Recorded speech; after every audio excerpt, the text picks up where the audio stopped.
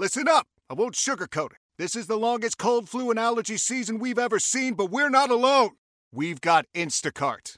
Sure, you may be a coughing snot faucet who just wants mommy, but you're not giving up. Not when cold medicine, fragrant herbal teas, and honey shaped like bears can be delivered through Instacart in as fast as 30 minutes. Now let's go win the sick playoffs. Daddy, I just want my soup. Oh, sorry, Sport. App says it'll be here in a few minutes. Instacart for the win. How does Smith greet the newest visitor to Blandings, who just introduced himself as Ralston McTodd? P.G. Wodehouse, today on the Classic Tales podcast.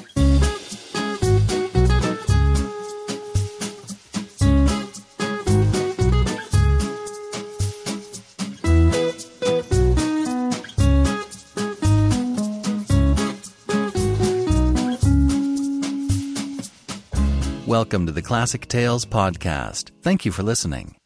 Many, many thanks to all of our listeners and supporting members who help to keep us going.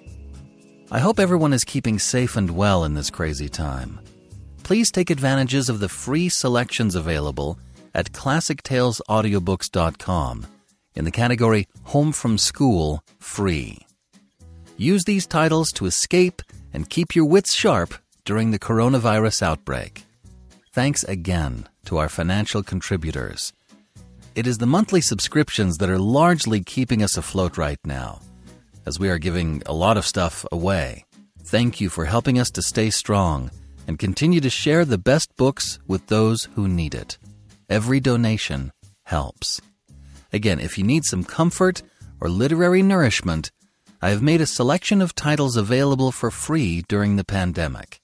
Please visit ClassicTalesAudiobooks.com and go to the Home from School Free category to download a selection of titles geared for grades K through 12. I'll be adding more titles soon. You can find a link to the free material in the description for today's episode.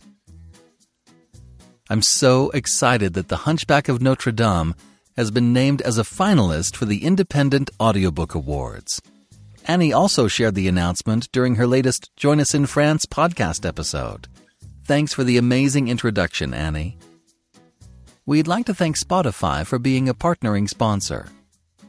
And if you have the Classic Tales app, you can listen to more of the Meditations of Marcus Aurelius in the special features area. Now for our personal moment. So, in our family, I've been trying to rework the failure narrative. One of my kids is an artist, another's an actor, another's a designer, and we frequently tell them, that's not working, try it again. And try and let them know and try and teach that failure is part of the process. It's not a final destination. Try it. Absolutely, that's a great idea. Run with it. See if it works. It might not work, but it might lead you to the right place. So that being said, I spent all weekend figuring out how to configure an installation method for a swamp cooler. Our old one died. It was as old as the hills. It was really old and scary. And we thought we'd get a bigger one, which meant I had to figure out how to install it on the side of the house. And after 2 days of cutting sheet metal and drilling holes in masonry and lifting things up and putting chains on the roof and all sorts of nightmare things, I just failed, is what happened. And in the middle of this, I took the opportunity to show the kids.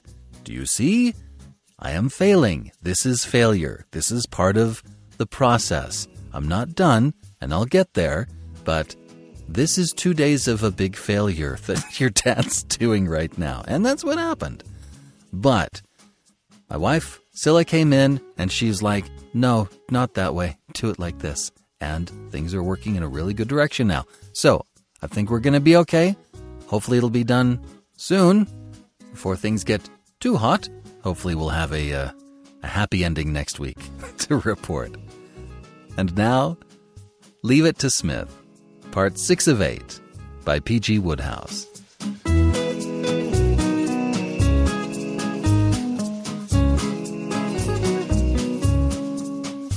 Chapter 9. Smith engages a valet. From out of the scented shade of the big cedar on the lawn in front of the castle, Smith looked at the flower beds, jaunty and gleaming in the afternoon sun. Then he looked back at Eve, incredulity in every feature. "I must have misunderstood you, surely," he said in a voice vibrant with reproach. "You do not seriously intend to work in weather like this?" "I must. I've got a conscience. They aren't paying me a handsome salary, a fairly handsome salary, to sit about in deck chairs." "But you only came yesterday." "Well, I ought to have worked yesterday." "It seems to me," said Smith, "the nearest thing to slavery that I have ever struck. I had hoped, seeing that everybody had gone off and left us alone, that we were going to spend a happy and instructive afternoon together under the shade of this noble tree, talking of this and that. Is it not to be?" "No, it is not. It's lucky you're not the one who's supposed to be cataloguing this library. It would never get finished." "And why, as your employer would say, should it? He has expressed the opinion several times in my hearing that the library has jogged along quite comfortably for a great number of years without being catalogued. Why shouldn't it go on like that indefinitely? It's no good trying to tempt me. There's nothing I should like better than to loaf here for hours and hours. But what would Mr. Baxter say when he got back and found out?" "It is becoming increasingly clear to me each day that I stay in this place," said Smith moodily, "that Comrade Baxter is little short of a blister on the community. Tell me, how do you get on with him?" "I don't like him much." "Nor do I. It is on these communities of taste that lifelong attachments are built. Sit down and let us exchange confidences on the subject of Baxter." Eve laughed. "I won't. You're simply trying to lure me into staying out here and neglecting my duty. I really must be off now. You have no idea what a lot of work there is to be done." "You are entirely spoiling my afternoon." "No, I'm not. You've got a book. What is it?" Smith picked up the brightly jacketed volume and glanced at it. "The Man with the Missing Toe. Comrade Threepwood lent it to me. He has a vast store of this type of narrative. I expect he will be wanting you to catalogue his library next." "Well, it looks interesting." "Ah, but what does it teach? How long do you propose to shut yourself up in that evil-smelling library?" "An hour or so." "Then I shall rely on your society at the end of that period. We might go for another saunter on the lake." "All right. I'll come and find you when I've finished." Smith watched her disappear into the house, then seated himself once more in the long chair under the cedar. A sense of loneliness oppressed him. He gave one look at the Man with the Missing Toe, and having rejected the entertainment it offered, gave himself up to meditation. Blanding's castle dozed in the midsummer heat like a palace of sleep. There had been an exodus of its inmates shortly after lunch, when Lord Emsworth, Lady Constance, Mr. Keeble, Miss Peavy, and the efficient Baxter had left for the neighbouring town of Bridgeford in the big car, with the Honourable Freddy puffing in its wake in a natty two-seater. Smith, who had been invited to accompany them, had declined on the plea that he wished to write a poem. He felt but a tepid interest in the afternoon's programme, which was to consist of the unveiling by his lordship of the recently completed memorial to the late Hartley Reddish, Esquire, J.P., for so many years Member of Parliament for the Bridgeford and Shifley division of Shropshire. Not even the prospect of hearing Lord Emsworth, clad, not without vain protest and weak grumbling, in a silk hat, morning coat and sponge-bag trousers, deliver a speech, had been sufficient to lure him from the castle grounds. But at the moment when he had uttered his refusal, thereby incurring the ill-concealed envy both of Lord Emsworth and his son Freddy, the latter also an unwilling celebrant, he had supposed that his solitude would be shared by Eve. This deplorable conscientiousness of hers, this morbid craving for work, had left him at a loose end. The time and the place were both above criticism, but as so often happens in this life of ours, he had been let down by the girl. But though he chafed for a while, it was not long before the dreamy peace of the afternoon began to exercise a soothing effect upon him. With the exception of the bees that worked with their usual misguided energy among the flowers, and an occasional butterfly which flitted past in the sunshine, all nature seemed to be taking a siesta. Somewhere out of sight, a lawn-mower had begun to emphasize the stillness with its musical whir. A telegraph boy on a red bicycle passed up the drive to the front door and seemed to have some difficulty in establishing communication with the domestic staff, from which Smith deduced that Beach, the butler, like a good opportunist, was taking advantage of the absence of authority to enjoy a nap in some distant lair of his own. Eventually a parlour-maid appeared, accepted the telegram, and apparently a rebuke from the boy, and the bicycle passed out of sight, leaving silence and peace once more. The noblest minds are not proof against atmospheric conditions of this kind. Smith's eyes closed, opened, closed again, and presently his regular breathing, varied by an occasional snore, was added to the rest of the small sounds of the summer afternoon. The shadow of the cedar was appreciably longer when he awoke with that sudden start which generally terminates sleep in a garden chair. A glance at his watch told him that it was close on 5 o'clock, a fact which was confirmed a moment later by the arrival of the parlour-maid who had answered the summons of the telegraph boy. She appeared to be the sole survivor of the little world that had its centre in the servants' hall, a sort of female Casabianca. "I have put your tea in the hall, sir." You could have performed no nobler or more charitable task, Smith assured her, and having corrected a certain stiffness of limb by means of massage, went in. It occurred to him that Eve, assiduous worker though she was, might have knocked off in order to keep him company. The hope proved vain. A single cup stood bleakly on the tray. Either Eve was superior to the feminine passion for tea, or she was having hers up in the library. Filled with something of the sadness which he had felt at the sight of the toiling bees, Smith embarked on his solitary meal, wondering sorrowfully at the perverseness which made girls work when there was no one to watch them. It was very agreeable here, in the coolness of the hall. The great door of the castle was open, and through it he had a view of lawns, bathed in a thirst-provoking sunlight. Through the green baize door to his left, which led to the servants' quarters, an occasional sharp giggle gave evidence of the presence of humanity. But apart from that, he might have been alone in the world. Once again, he fell into a dreamy meditation, and there is little reason to doubt that he would shortly have disgraced himself by falling asleep for the second time in a single afternoon, when he was restored to alertness by the sudden appearance of a foreign body in the open doorway. Against the background of golden light, a black figure had abruptly manifested itself. The sharp pang of apprehension, which ran through Smith's consciousness like an electric shock, causing him to stiffen like some wild creature surprised in the woods, was due to the momentary belief that the newcomer was the local vicar, of whose conversational powers he had had experience on the second day of his visit. Another glance showed him that he had been too pessimistic. This was not the vicar. It was someone whom he had never seen before, a slim and graceful young man with a dark, intelligent face, who stood blinking in the subdued light of the hall, with eyes not yet accustomed to the absence of strong sunshine. Greatly relieved, Smith rose and approached him. "Hello," said the newcomer. "I didn't see you. It's quite dark in here after outside." "The light is pleasantly dim," agreed Smith. "Is Lord Emsworth anywhere about?" "I fear not. He has legged it, accompanied by the entire household, to superintend the unveiling of a memorial at Bridgeford to, if my memory serves me rightly, the late Hartley Reddish Esquire, J.P. M.P. Is there anything I can do?" "Well, I've come to stay, you know." "Indeed." "Lady Constance invited me to pay a visit as soon as I reached England." "Ah, then you have come from foreign parts?" "Canada." Smith started slightly. This, he perceived, was going to complicate matters.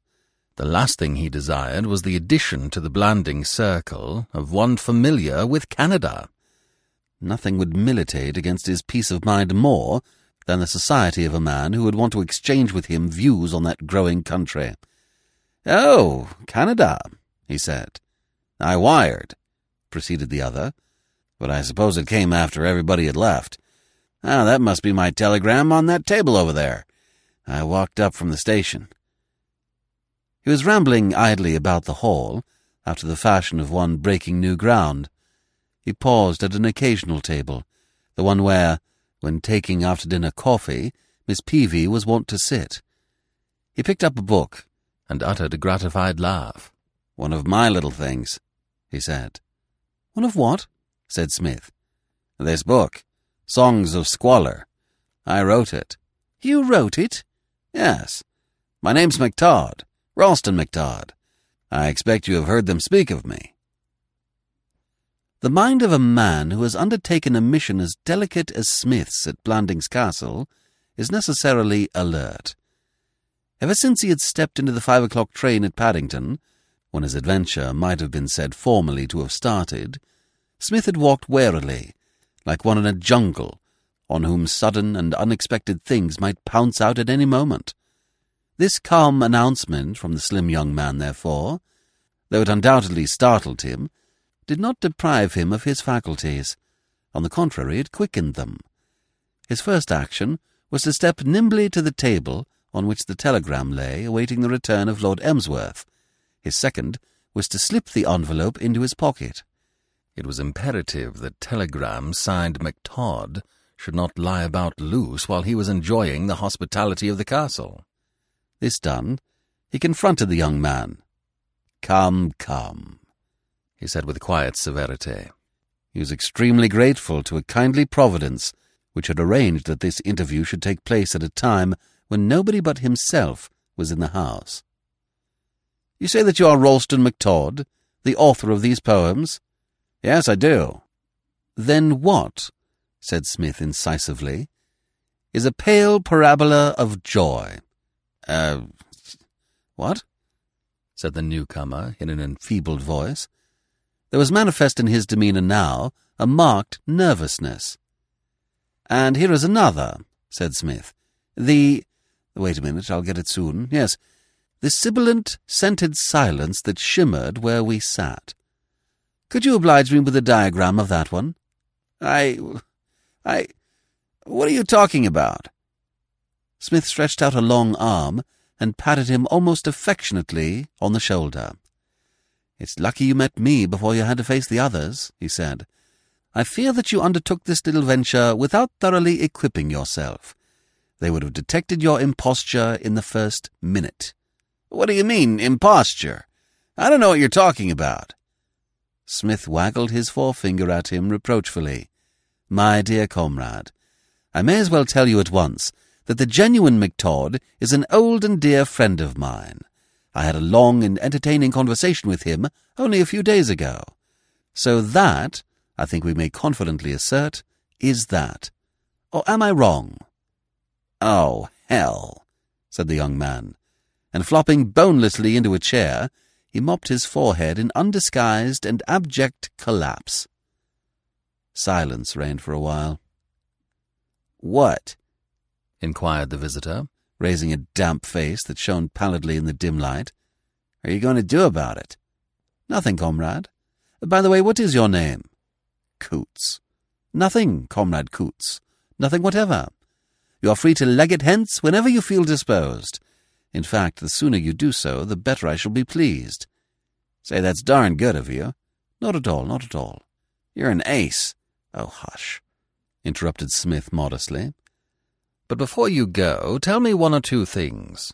I take it that your object in coming here was to have a pop at Lady Constance's necklace?" "Yes." "I thought as much. And what made you suppose that the real McTodd would not be here when you arrived?" "Oh, that was all right. I travelled over with that guy McTodd on the boat, and saw a good deal of him when we got to London.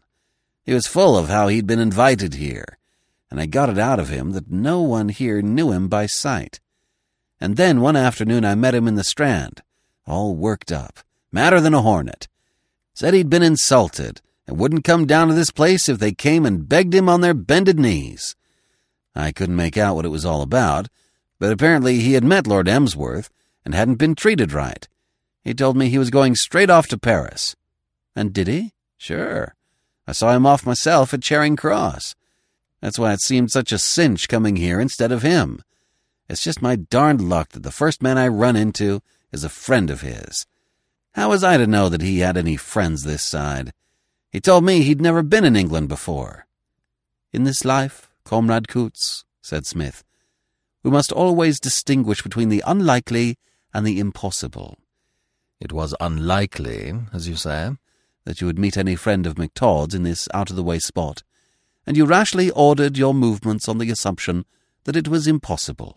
With what result? The cry goes round the underworld, poor old Coots has made a bloomer. You needn't rub it in. I'm only doing so for your good. It is my earnest hope that you will lay this lesson to heart and profit by it. Who knows that it may not be the turning point in your career? Years hence, when you are a white-haired and opulent man of leisure, having retired from the crook business with a comfortable fortune, you may look back on your experience of today and realize it was the means of starting you on the road to success. You will lay stress on it when you are interviewed for the Weekly Burglar on How I Began. But, talking of starting on roads, I think that perhaps it would be as well if you now had a dash at the one leading to the railway station. The household may be returning at any moment now. That's right, agreed the visitor. I think so, said Smith. I think so. You will be happier when you are away from here. Once outside the castle precincts, a great weight will roll off of your mind. A little fresh air will put the roses in your cheeks. You know your way out. He shepherded the young man to the door, and with a cordial push, started him on his way. Then with long strides, he ran upstairs to the library to visit Eve. At about the same moment, on the platform of Market Blanding stations, Miss Eileen Peavy was alighting from the train which had left Bridgeford some half an hour earlier. A headache, the fruit of standing about in the hot sun, had caused her to forego the pleasure of hearing Lord Emsworth deliver his speech, and she had slipped back on a convenient train with the intention of lying down and resting.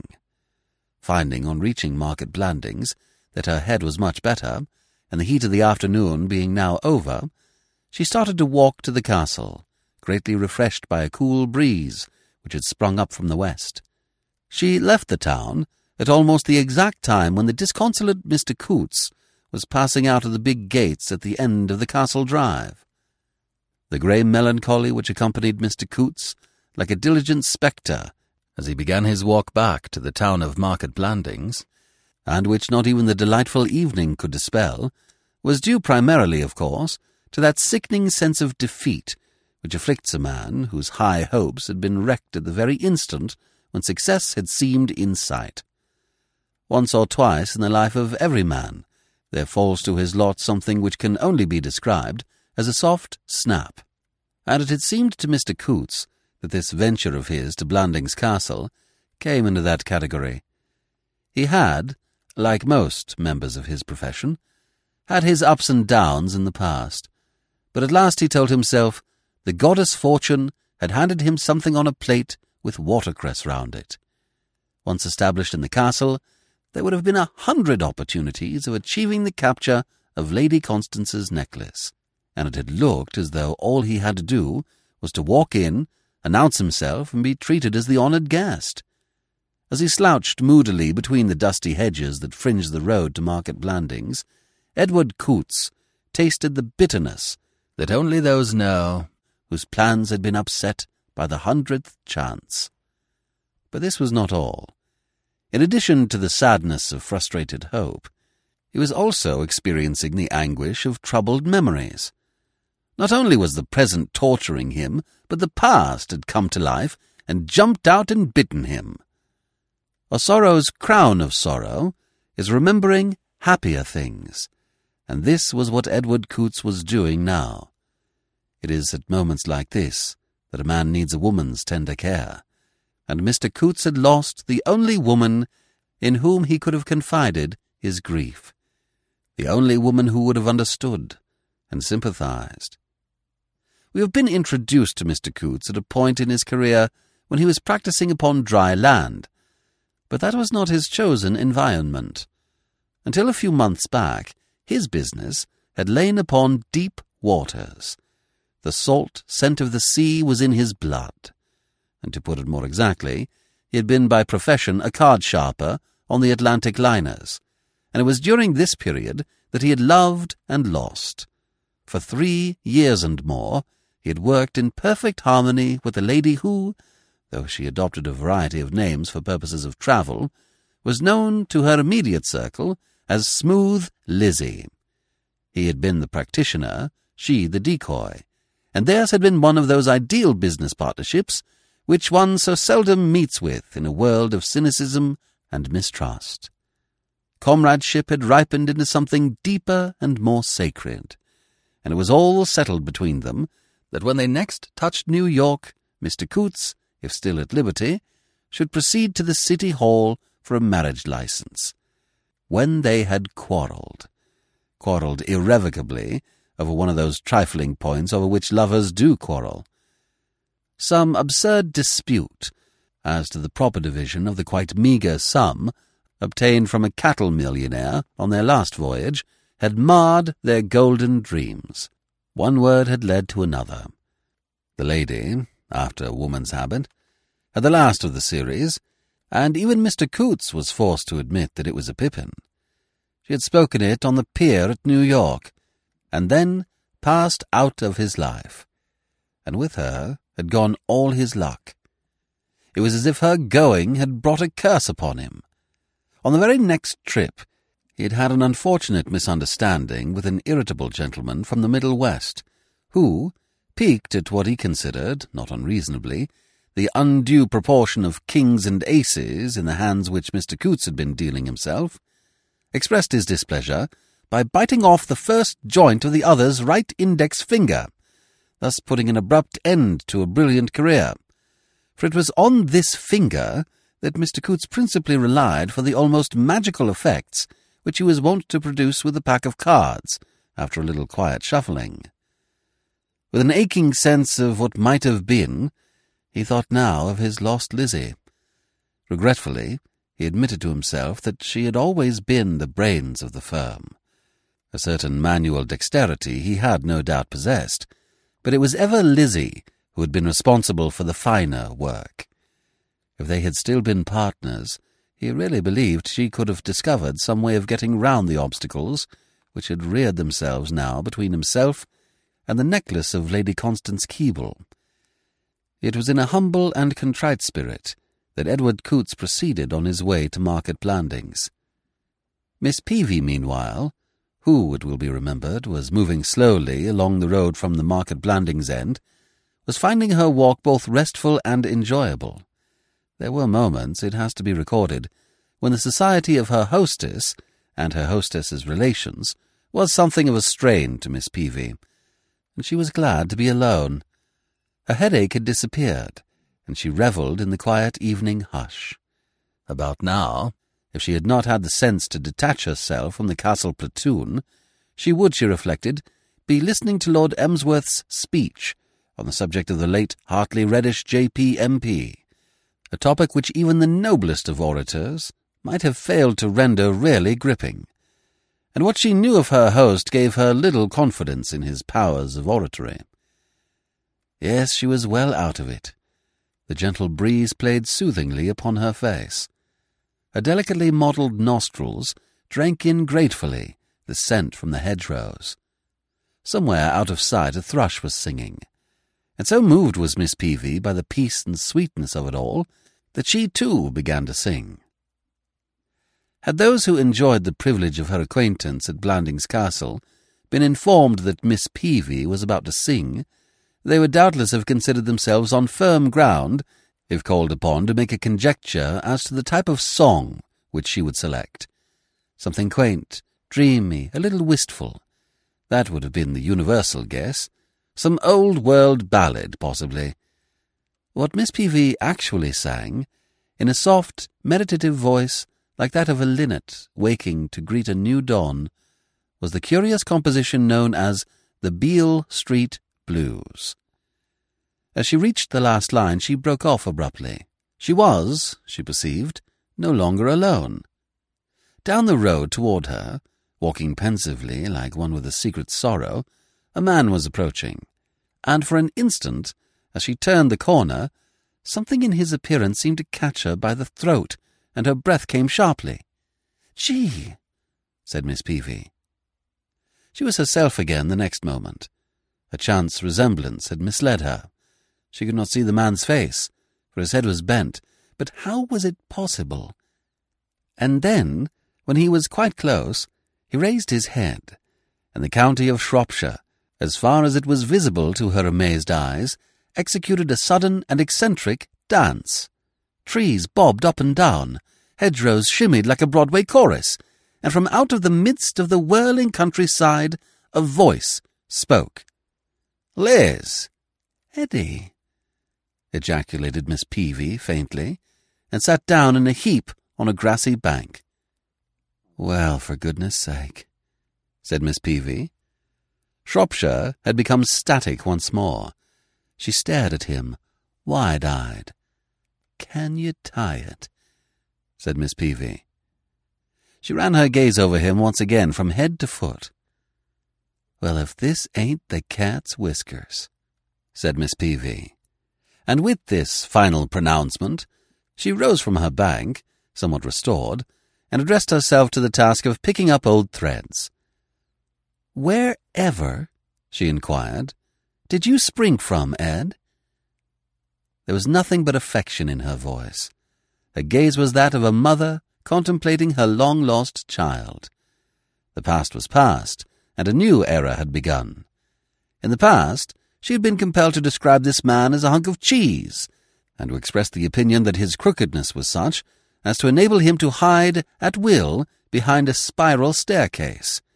But now, in the joy of this unexpected reunion, all these harsh views were forgotten. This was Eddie Coots, her old sidekick, come back to her after many days, and only now was it borne in upon her what a gap in her life his going had made. She flung herself into his arms with a glad cry. Mr. Coots, who had not been expecting this demonstration of esteem, staggered a trifle at the impact, but recovered himself sufficiently to return the embrace with something of his ancient warmth. He was delighted at this cordiality, but also surprised. The memory of the lady's parting words on the occasion of their last meeting was still green, and he had not realized how quickly women forget and forgive, and how a sensitive girl, stirred by some fancied injury, may address a man as a pie-faced plug-ugly, and yet retain in her inmost heart all the old love and affection. He kissed Miss Peavy fondly. "Liz," he said with fervour, "you're prettier than ever." "Now you behave," responded Miss Peavy coyly. The arrival of a baaing flock of sheep, escorted by a priggish dog and followed by a couple of the local peasantry, caused an intermission in these tender exchanges, and by the time the procession had moved off down the road, they were in a more suitable frame of mind to converse quietly and in a practical spirit, to compare notes and to fill up the blanks. "Wherever," inquired Miss Peavy again, "did you spring from, Ed? You could have knocked me down with a feather when I saw you coming along the road. I couldn't have believed it was you, this far from the ocean. What are you doing inland like this? Taking a vacation? Or aren't you working the boats any more?" "No, Liz," said Mr. Coots sadly. "I've had to give that up." And he exhibited the hiatus where an important section of his finger had been, and told his painful tale. His companion's sympathy was balm to his wounded soul. "The risks of the profession, of course," said Mr. Coots moodily, removing the exhibit in order to place his arm about her slender waist. "Still, it's done me in. I tried once or twice, but I couldn't seem to make the cards behave no more, so I quit." "Ah, Liz," said Mr. Coots with feeling, "you can take it from me that I've had no luck since you left me. Regular hoodoo there's been on me. If I'd walked under a ladder on a Friday to smash a mirror over the dome of a black cat, I couldn't have had it tougher." "You poor boy." Mr. Coots nodded somberly. "Tough," he agreed. "But there it is. Only this afternoon my jinx gummed the game for me and threw a spanner into the prettiest little scenario you ever thought of, but let's not talk about my troubles. What are you doing now, Liz? Me? Oh, I'm living near here. Mr. Coots started. Not married? He exclaimed in alarm. No, cried Miss Peavy with vehemence, and shot a tender glance up at his face. And I guess you know why, Ed. You don't mean you hadn't forgotten me? As if I could ever forget you, Eddie. There's only one tintype on my mantelpiece. But it struck me, it sort of occurred to me as a passing thought that when we saw each other last, you were a mite peeved with your Eddie. It was the first allusion either of them had made to the past unpleasantness, and it caused a faint blush to dye Miss Peavy's soft cheek. Oh, shucks, she said. I'd forgotten all about that next day. I was good and mad at the time, I'll allow, but if only you'd called me up next morning, Ed. There was a silence as they mused on what might have been. What are you doing living here? Asked Mr. Coots after a pregnant pause. Have you retired? No, sir.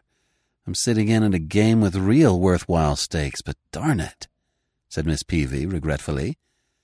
I'm wondering if it isn't too big for me to put through alone. Oh, Eddie, if only there was some way you and me could work it together like in the old days. What is it? Diamonds, Eddie. A necklace. I've only had one look at it so far, but that was enough.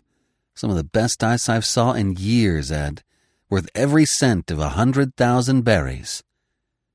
The coincidence drew from Mr. Coots a sharp exclamation. A necklace? Listen, Ed, while I slip you the lowdown, and say, if you knew the relief it was to me talking good United States again, like taking off a pair of tight shoes. I'm doing the high-tone stuff for the moment, soulful, you remember, like I used to pull once or twice in the old days. Just after you and me had that little spat of ours, I thought I'd take another trip in the old Atlantic. Force of habit or something, I guess. Anyway, I sailed, and we weren't 2 days out from New York when I made the biggest kind of a hit with the dame this necklace belongs to. Seemed to take a shine to me right away. I don't blame her, murmured Mr. Coots devotedly. Now don't you interrupt, said Miss Peavy, administering a gratified slap. Where was I? Oh, yes. This here now Lady Constance Keble I'm telling you about. What? What's the matter now?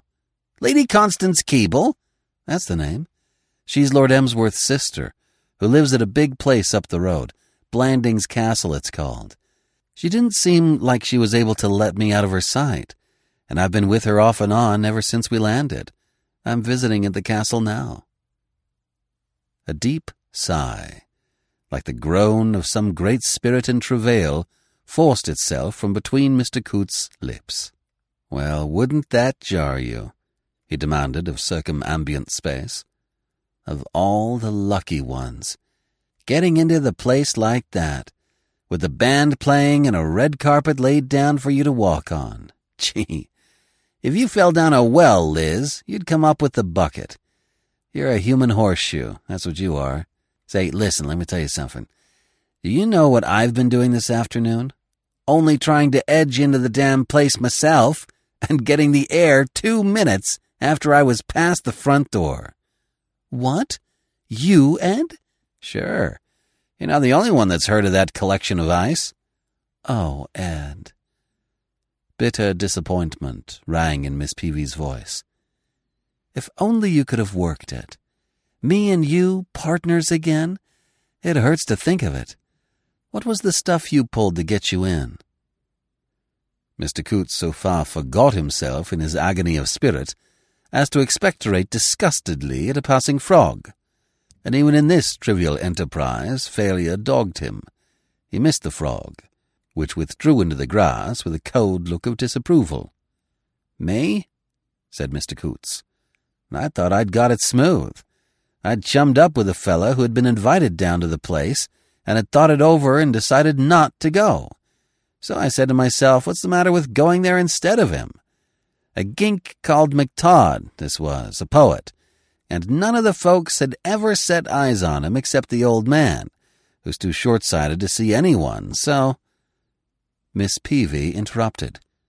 You don't mean to tell me, Ed Coots, that you thought you could get into the castle by pretending to be Ralston McTodd? Sure I did. Why not? It didn't seem like there was anything to it. A cinch, that's what it looked like. And the first guy I met in the joint is a mutt who knows this McTodd well. We had a couple of words, and I beat it. I know when I'm not wanted. But Ed, what do you mean? Ralston McTodd is at the castle now, this very moment.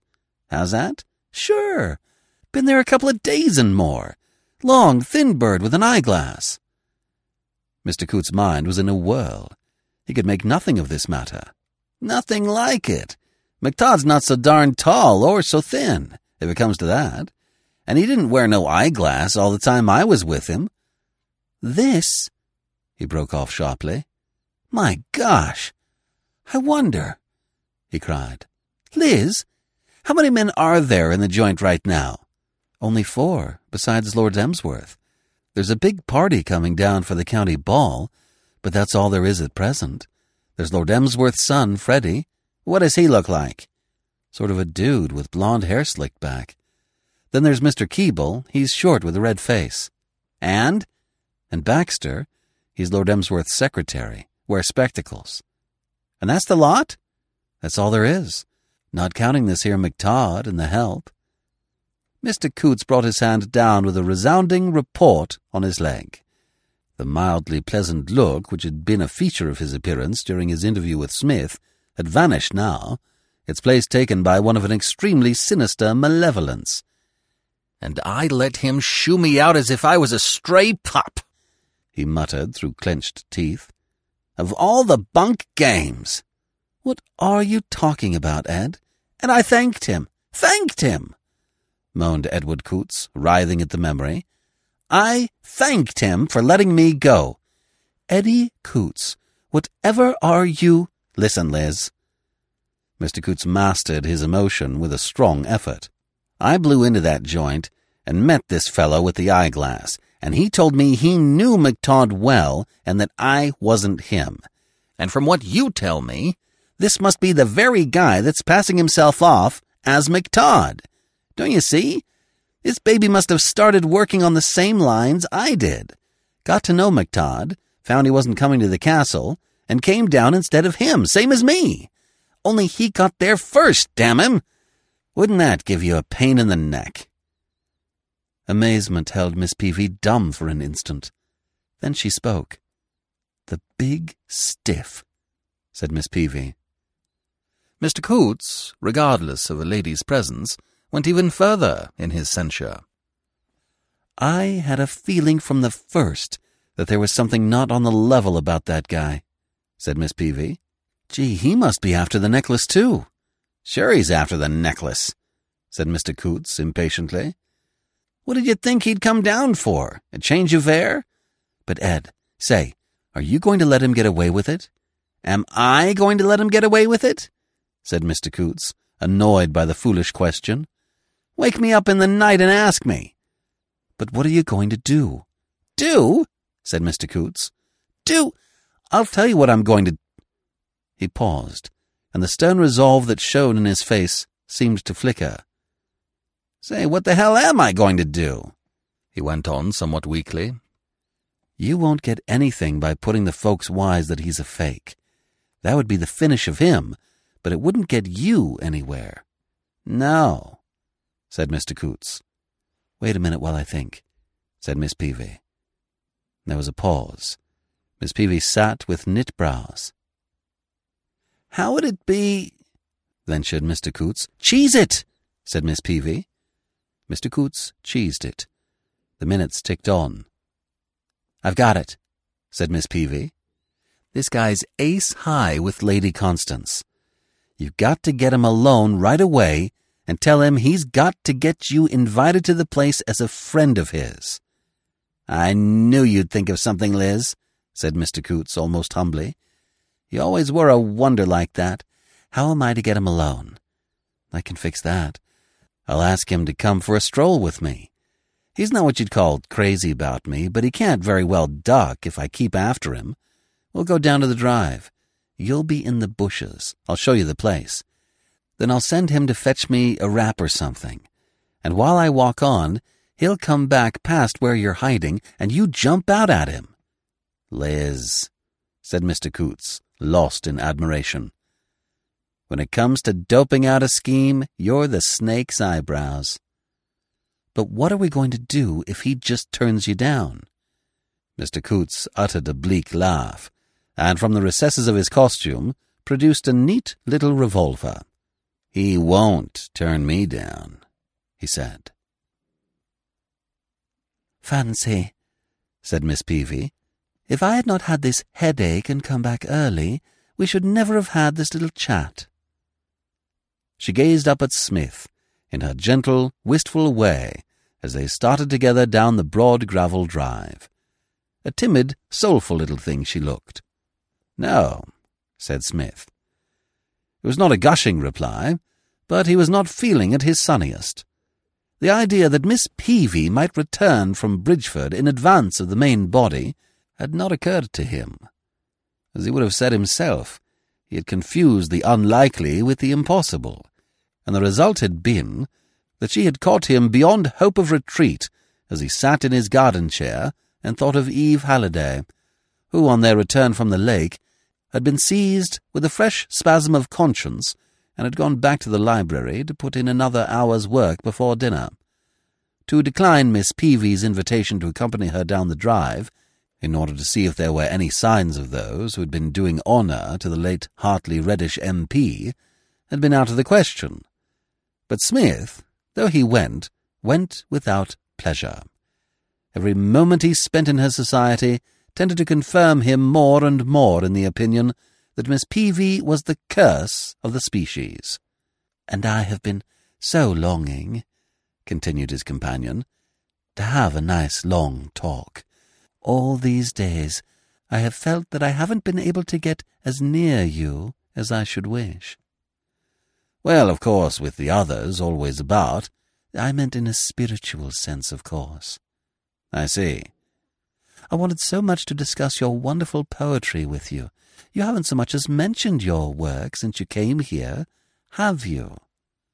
"Ah, but you see, I am trying to keep my mind off it." "Really? Why?" My medical adviser warned me that I had been concentrating a trifle too much. He offered me the choice, in fact, between a complete rest and the loony bin. "The what, Mr. McTodd?" The lunatic asylum, he meant. These medical men express themselves oddly. "But surely, then, you ought not to dream of trying to compose if it is as bad as that. And you told Lord Emsworth that you wished to stay at home this afternoon to write a poem."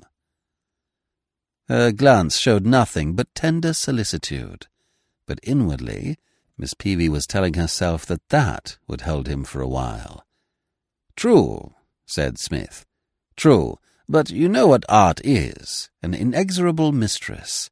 The inspiration came, and I felt that I must take the risk, but it has left me weak. "You big stiff," said Miss Peavy, but not aloud. They walked on a few steps. "In fact," said Smith with another inspiration, "I'm not sure I ought not to be going back and resting now." Miss Peavy eyed a clump of bushes some dozen yards farther down the drive. They were quivering slightly, as though they sheltered some alien body, and Miss Peavy, whose temper was apt to be impatient, registered a resolve to tell Edward Coots that if he couldn't hide behind a bush without dancing about like a cat on hot bricks, he had better give up his profession and take to selling jellied eels, in which, it may be mentioned, she wronged her old friend. He had been as still as a statue until a moment before, when a large and excitable beetle had fallen down the space between his collar and his neck, an experience which might well have tried the subtlest woodsman. "Oh, please don't go in yet," said Miss Peavy. "It is such a lovely evening. Hark to the music of the breeze in the tree-tops, so soothing, like a far-away harp. I wonder if it is whispering secrets to the birds." Smith forbore to follow her into this region of speculation, and they walked past the bushes in silence. Some little distance farther on, however, Miss Peavy seemed to relent. "You are looking tired, Mr. McTodd," she said anxiously. "I am afraid you really have been overtaxing your strength. Perhaps, after all, you had better go back and lie down." "You think so?" "I am sure of it. I will just stroll on to the gates and see if the car is in sight." "I feel that I am deserting you." "Oh, please," said Miss Peavy deprecatingly. With something of the feelings of a long-sentence convict unexpectedly released immediately on his arrival in jail, Smith retraced his steps. Glancing over his shoulder, he saw that Miss Peavy had disappeared round a bend in the drive, and he paused to light a cigarette. He had just thrown away the match and was walking on, well content with life, when a voice behind him said, "Hey!" and the well-remembered form of Mr. Edward Coots stepped out of the bushes. "See this?"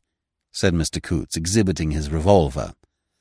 "I do indeed, Comrade Coots," replied Smith. "And if it is not an untimely question, what is the idea?" "That," said Mr. Coots, "is just in case you try any funny business." And replacing the weapon in a handy pocket, he proceeded to slap vigorously at the region between his shoulder blades. He also wriggled with not a little animation. Smith watched these manoeuvres gravely. "You did not stop me at the pistol's point, merely to watch you go through your Swedish exercises," he said. Mr. Coots paused for an instant. "Got a beetle or something down my back," he explained curtly.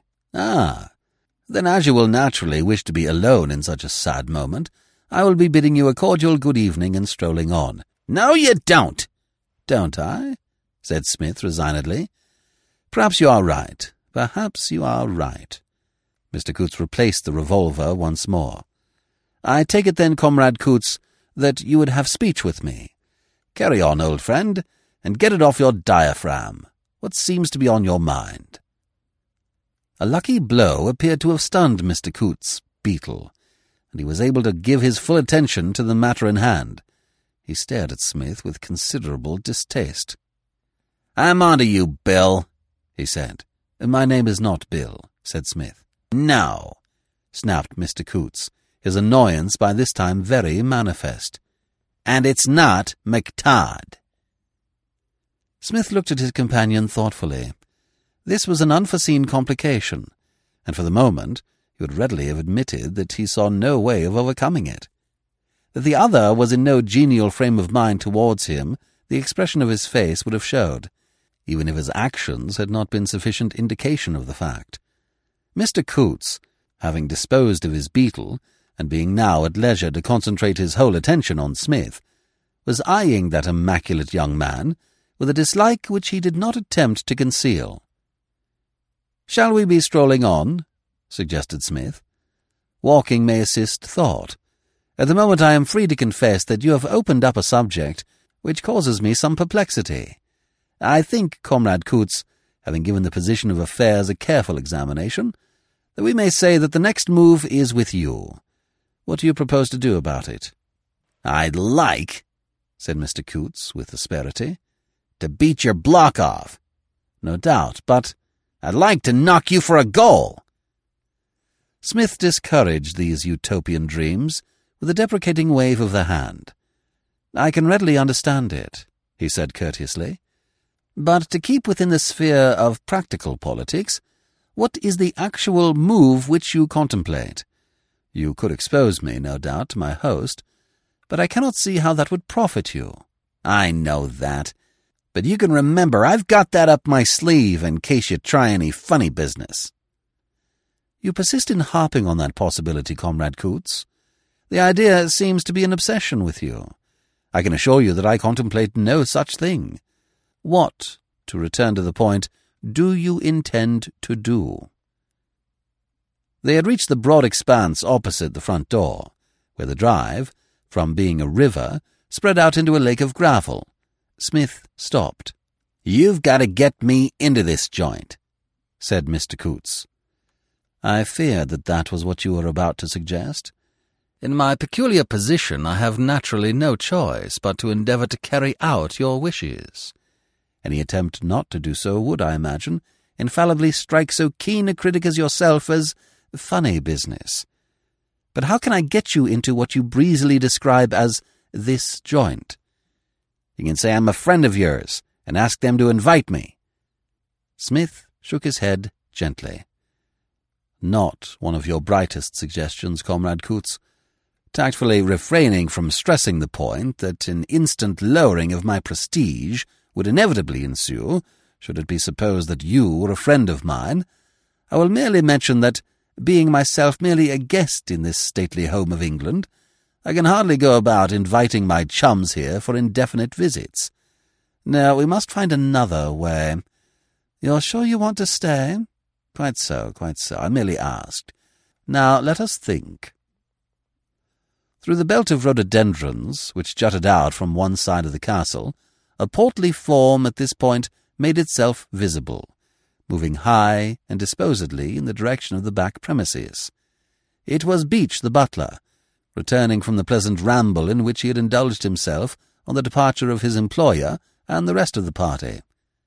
Revived by some gracious hours in the open air, Beach was returning to duty, and with the sight of him, there came to Smith a neat solution of the problem confronting him.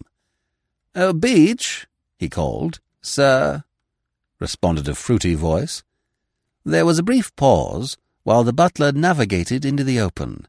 He removed the straw hat which he had donned for his excursion, and enfolded Smith in a pop-eyed but not unkindly gaze.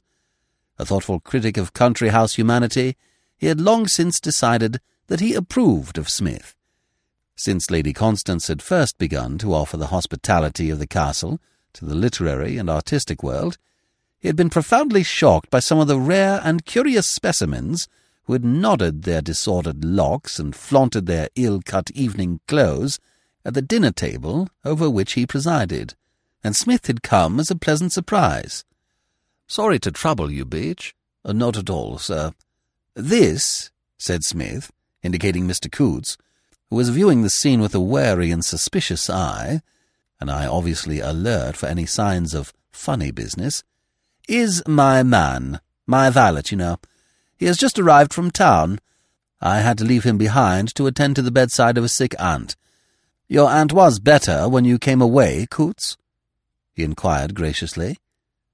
Mr. Coots correctly interpreted this question as a feeler with regard to his views on this new development, and decided to accept the situation. True, he had hoped to enter the castle in a slightly higher capacity than that of a gentleman's personal gentleman, but he was an old campaigner. Once in, as he put it to himself with admirable common sense, he would be in. "Yes, sir," he replied. "Capital," said Smith. "Capital. Then will you look after Coots, Beach?" "Very good, sir," said the butler, in a voice of cordial approval.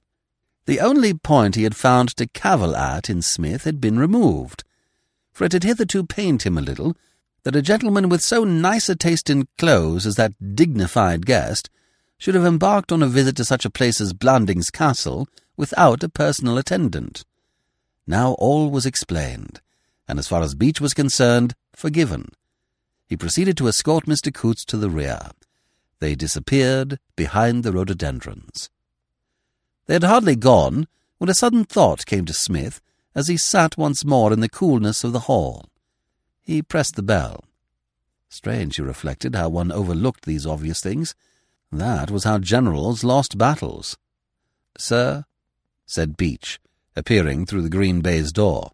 "Sorry to trouble you again, Beach." "Not at all, sir." "I hope you will make Coots comfortable. I think you will like him.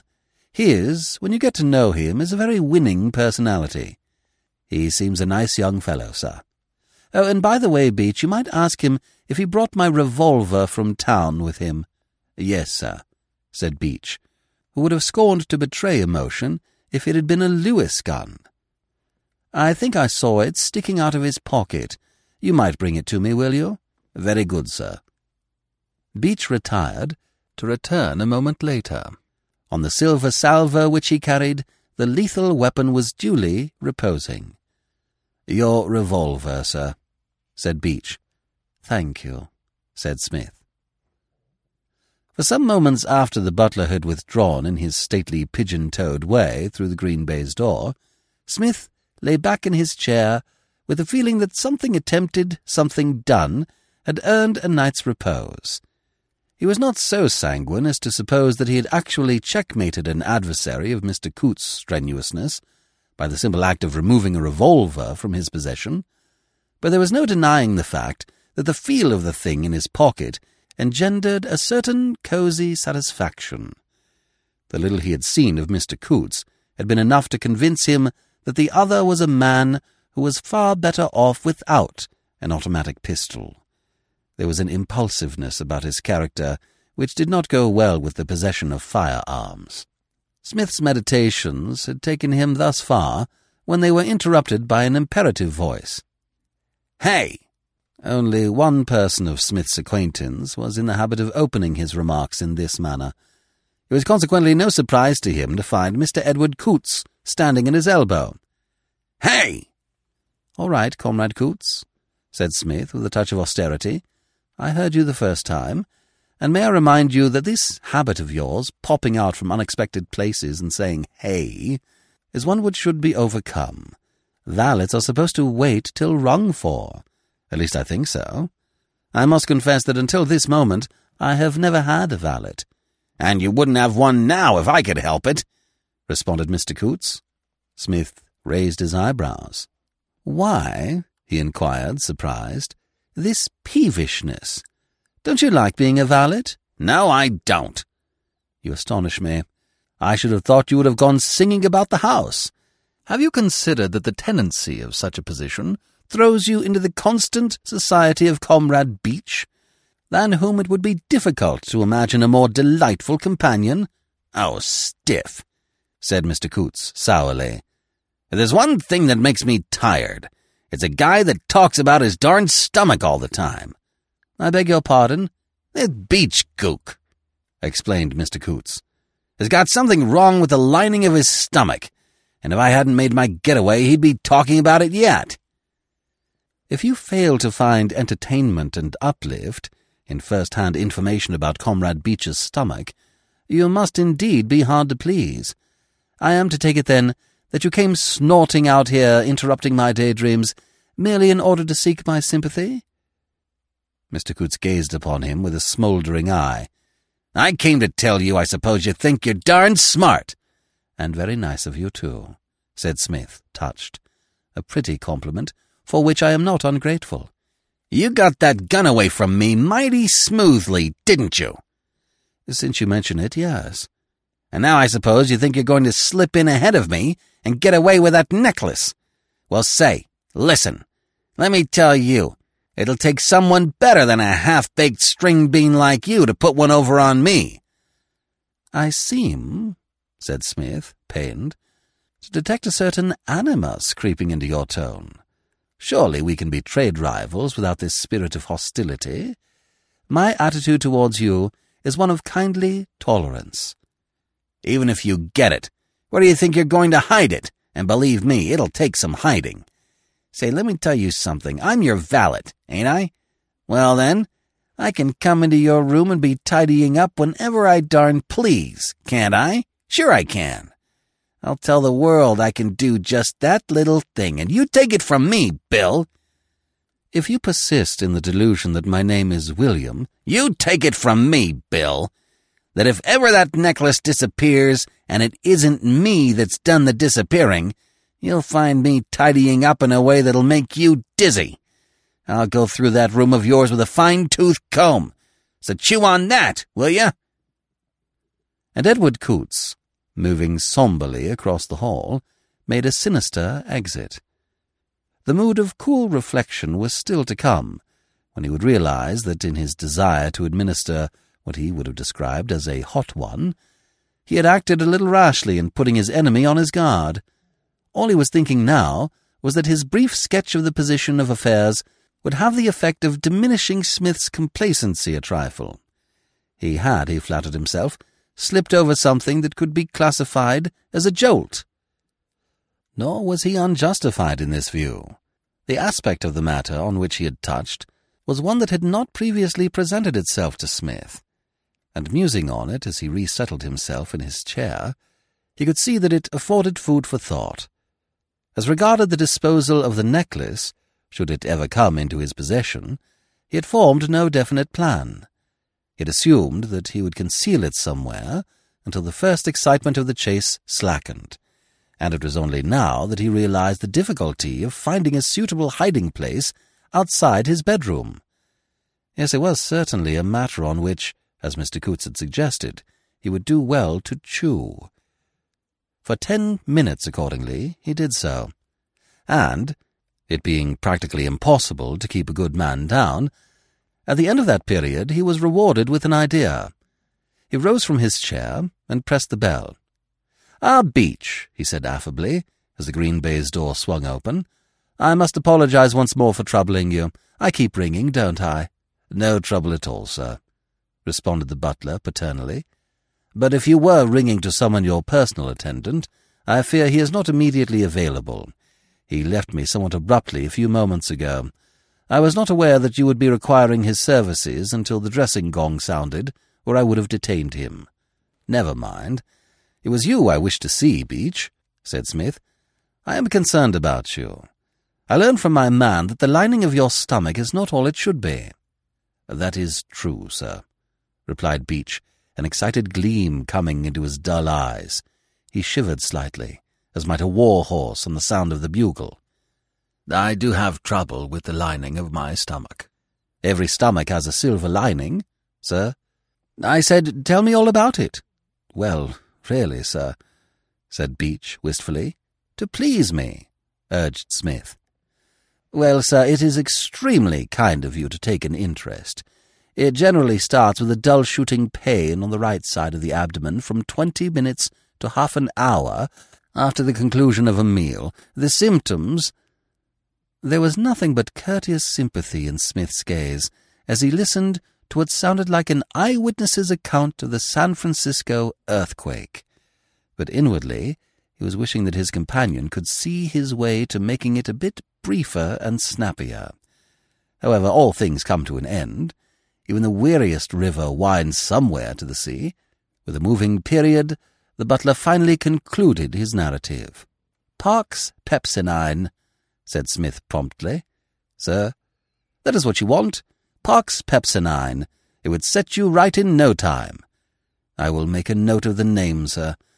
The specific has not come to my notice until now, and if I may say so," added Beach with a glassy but adoring look at his benefactor, "I should like to express my gratitude for your kindness." "Not at all, Beach, not at all. Oh, Beach," he said, as the other started to maneuver towards the door, "I've just remembered there was something else I wanted to talk to you about." "Yes, sir?"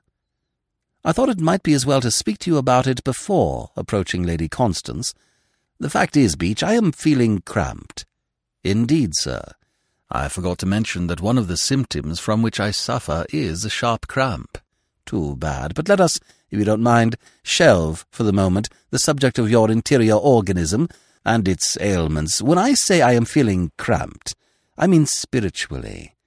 Have you ever written poetry, Beach?" "No, sir." "Ah, then it may be a little difficult for you to understand my feelings. The trouble is this. Out in Canada, Beach, I grew accustomed to doing my work in the most solitary surroundings. You remember that passage in my Songs of Squalor, which begins, 'Across the pale parabola of joy'?" "I fear, sir." "You missed it? Tough luck. Try to get hold of it sometime. It's a bird. Well, that passage was written in a lonely hut on the banks of the Saskatchewan, miles away from human habitation. I am like that, Beach. I need the stimulus of the great open spaces. When I am surrounded by my fellows, inspiration slackens and dies. You know how it is when there are people about. Just as you are starting in to write a nifty, someone comes and sits down on the desk and begins talking about himself. Every time you get going nicely, in barges some alien influence, and the muse goes bluey. You see what I mean?" "Yes, sir," said Beach, gaping slightly. "Well, that is why, for a man like me, existence in Blandings Castle has its drawbacks. I've got to get to a place where I can be alone, Beach, alone with my dreams and visions. Some little eyrie perched on the cliffs of time. In other words, do you know of an empty cottage somewhere on the estate where I could betake myself when in the mood and swing a nib without any possibility of being interrupted? A little cottage, sir. A little cottage, with honeysuckle over the door and old Mr. Moon climbing up above the trees. A cottage, Beach, where I can meditate, where I can turn the key in the door and bid the world goodbye. Now that the castle is going to be full of all of these people who are coming from the county ball, it is imperative that I wangle such a haven. Otherwise, a considerable slab of priceless poetry will be lost to humanity forever. You desire, said Beach, feeling his way cautiously, a small cottage where you can write poetry, sir? You follow me like a leopard. Do you know of such a one? There is an unoccupied gamekeeper's cottage in the West Wood, sir, but it is an extremely humble place. Be it never so humble, it will do for me. Do you think Lady Constance would be offended if I were to ask for the loan of it for a few days? I fancy that her ladyship would receive the request with equanimity, sir. She is used to... She is not unaccustomed... Well, I can only say, sir, that there was a literary gentleman visiting the castle last summer who expressed a desire to take sun-baths in the garden each morning before breakfast. In the nude, sir. And beyond instructing me to warn the maids, her ladyship placed no obstacle in the way of the fulfilment of his wishes. So a modest request like mine isn't likely to cause a heart attack? Admirable. You don't know what it means to me to feel that I shall soon have a little refuge of my own, to which I can retreat and be in solitude. I can imagine that it must be extremely gratifying, sir. Then I will put the motion before the board directly Lady Constance returns. Very good, sir. I should like to splash it on the record once more, Beach, that I am much obliged to you for your sympathy and advice in this matter. I knew you would not fail me. Not at all, sir. I am only too glad to have been able to be of assistance. Oh, and Beach, sir, just one more thing. Will you be seeing Coots, my valet, again shortly? Quite shortly, sir, I should imagine. Then would you mind just prodding him smartly in the lower ribs? Sir? Cried Beach, startled out of his Butlerian calm. He swallowed a little convulsively. For 18 months and more, ever since Lady Constance Keble had first begun to cast a fly and hook over the murky waters of the artistic world, and jerk its denizens onto the pile carpets of Blandings Castle, Beach had had his fill of eccentricity. But until this moment, he had hoped that Psmith was going to prove an agreeable change from the stream of literary lunatics which had been coming and going all that weary time. And lo, Smith's name led all the rest. Even the man who had come for a week in April and had wanted to eat jam with his fish paled in comparison. Prod him in the ribs, sir? He quavered. Prod him in the ribs, said Smith firmly, and at the same time whisper in his ear the word aha. Beach licked his dry lips. Aha, sir? Aha, and say it came from me. Very good, sir. The matter shall be attended to, said Beach, and with a muffled sound that was half a sigh, half a death rattle, he tottered through the green baize door.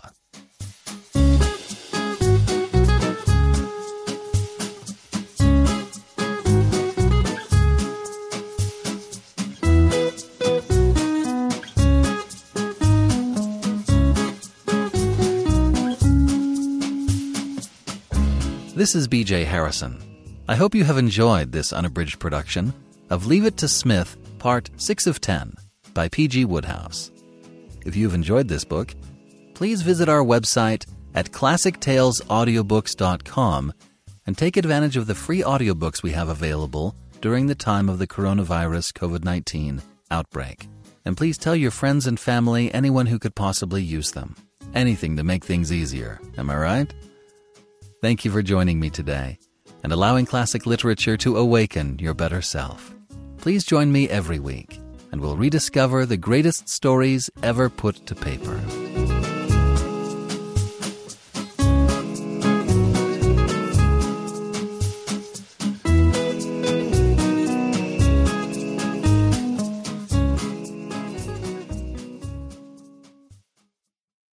Has the winter season taken a toll on your tile, upholstery, carpet? Call Cyclone Cleaners, 570-726-6200. For all your carpet, upholstery, and ceramic tile cleaning needs, it's Cyclone Cleaners, also offering odor treatment and soil and stain guard. Choose the only cleaning company that supplies the water to clean your home and disposes of it when they are finished. Call Cyclone Cleaners to schedule your cleaning today, 570-726-6200.